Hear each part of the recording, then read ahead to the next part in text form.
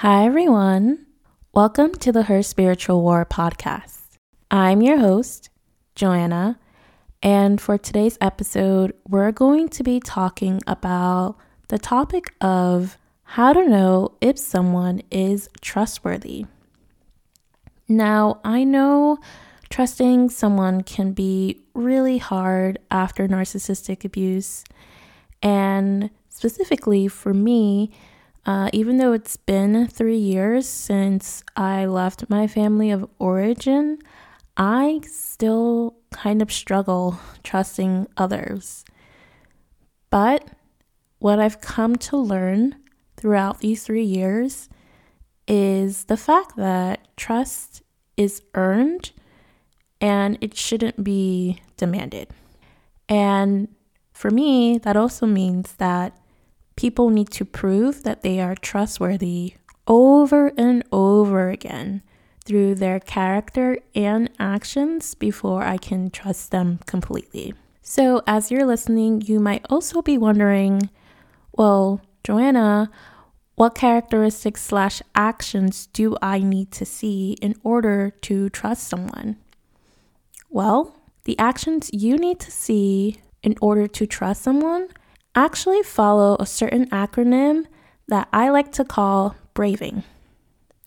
Now, what is braving?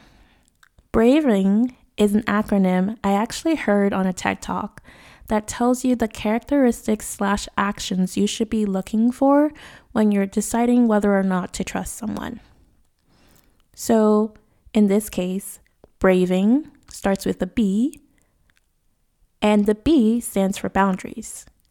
R is for reliability, A is for accountability, V is for vault, I is for integrity, N is for no judgment, and G is for generosity. Now, to start with B, let's talk about boundaries. So here's the thing. If you want to know whether or not you can trust someone, you really need to listen to how they respond and react to your boundaries. So, for example, you might tell someone, I really can't do this for you right now. Or, I'm really tired, I can't go. Or, I cannot help you this time. And their reaction can tell you everything you need to know about them. If you tell them, or express, your disapproval or your ability to not do something, sometimes someone you can't trust will either get really angry at you, they'll shout at you, or they'll disregard what you said and do it anyways. And here's the thing, when you're telling someone something that makes you uncomfortable, or when you're telling someone something and they disregard what you say, that is someone who not only doesn't respect you, but they also don't care about your boundaries. And this is something you need to pay attention to decide whether or not you want to trust someone, because if they are consistently doing that over and over and over again, they're showing you that they're untrustworthy. However, if they're respectful of your boundaries, if they actually listen to what you're saying, and if they acknowledge them to you, then that is someone who is obviously going to prove themselves to be trustworthy if they keep doing that over and over and over again. Now, the R for reliability is more focused on whether or not you can decide if this person is reliable. And when I'm talking about being reliable, I'm talking about, can you count on this person? Like, do they do what they say they're going to do?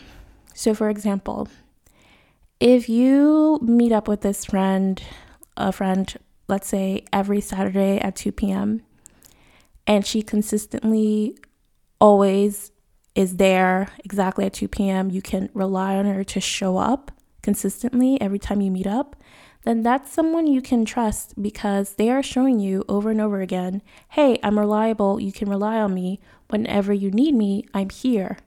If we've set a date to meet up, you can rely on me to show up.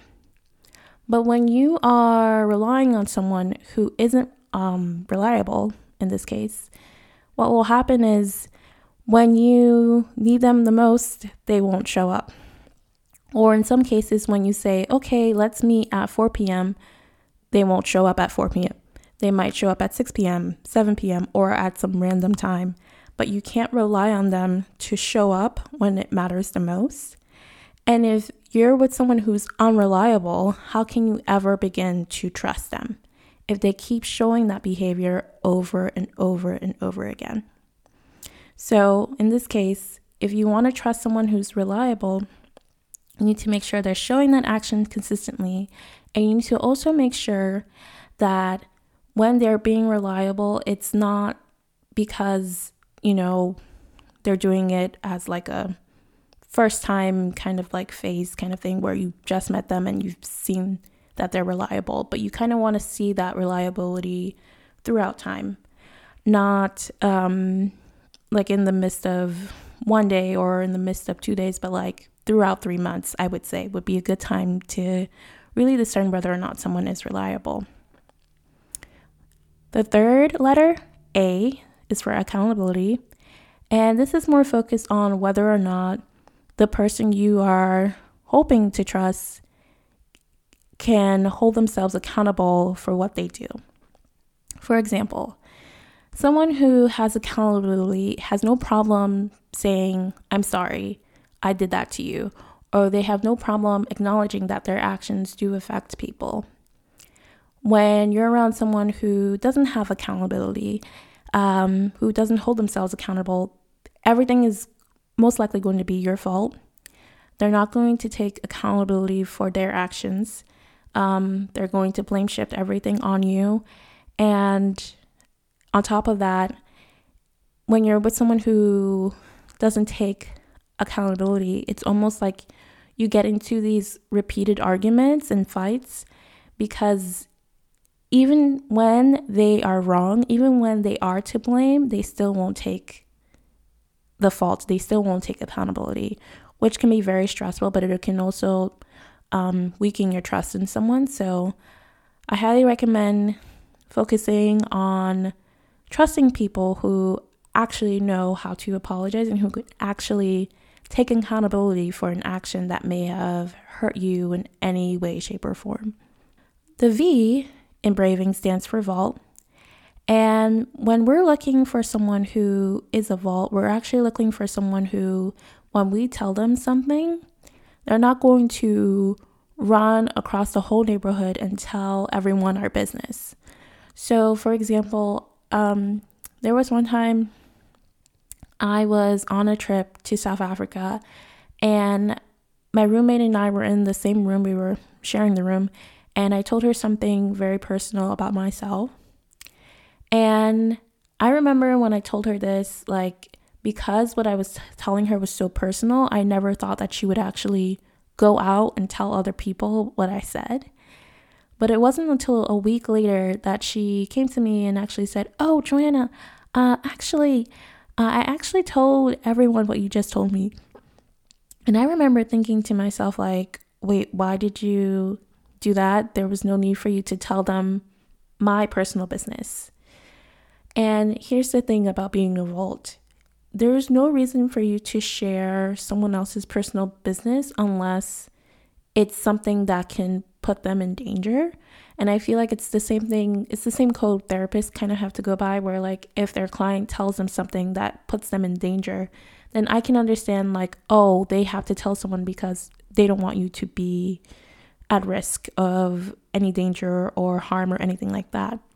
But when it's something like personal, whether it's something from someone's past, and if you tell that to someone and they go and share it with some random person or other people who you didn't want to share it to, then it does actually prove that they are not trustworthy because you can't really tell if they will actually keep something to themselves.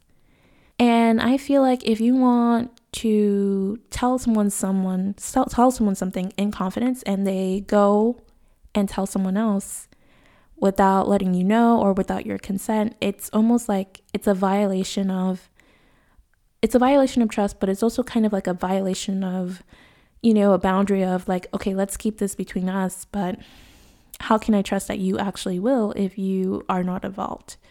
So here's the thing with me. If someone does this to me once, I don't really trust them again. I don't really see the point in trusting someone again who has proven to me that they're not a vault once.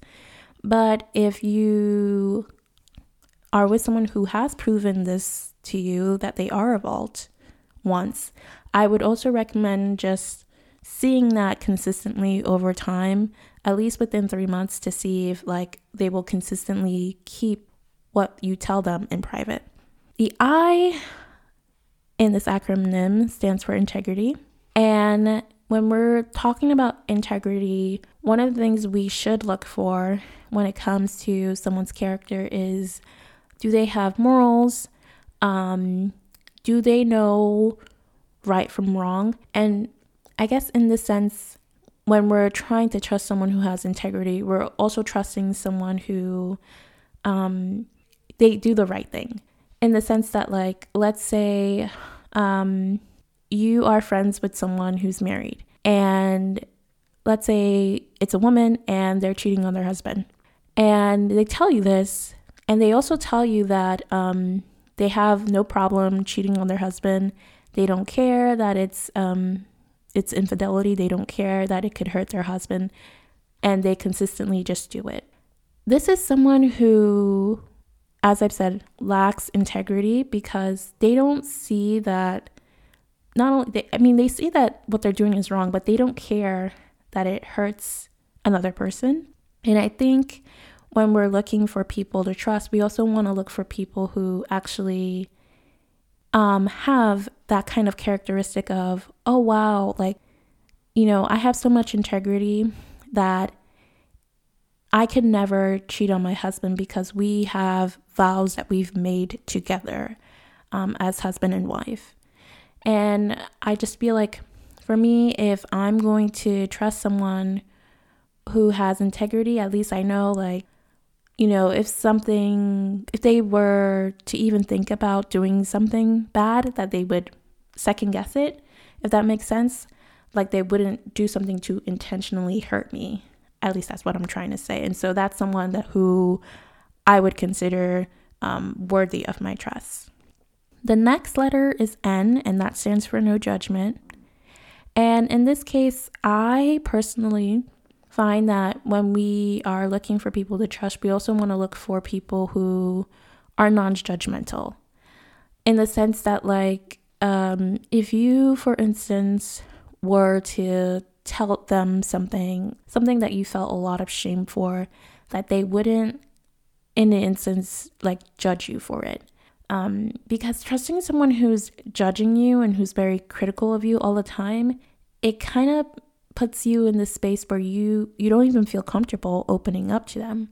How can I feel comfortable opening up about someone about my past if you are just going to judge me for every single thing I've done?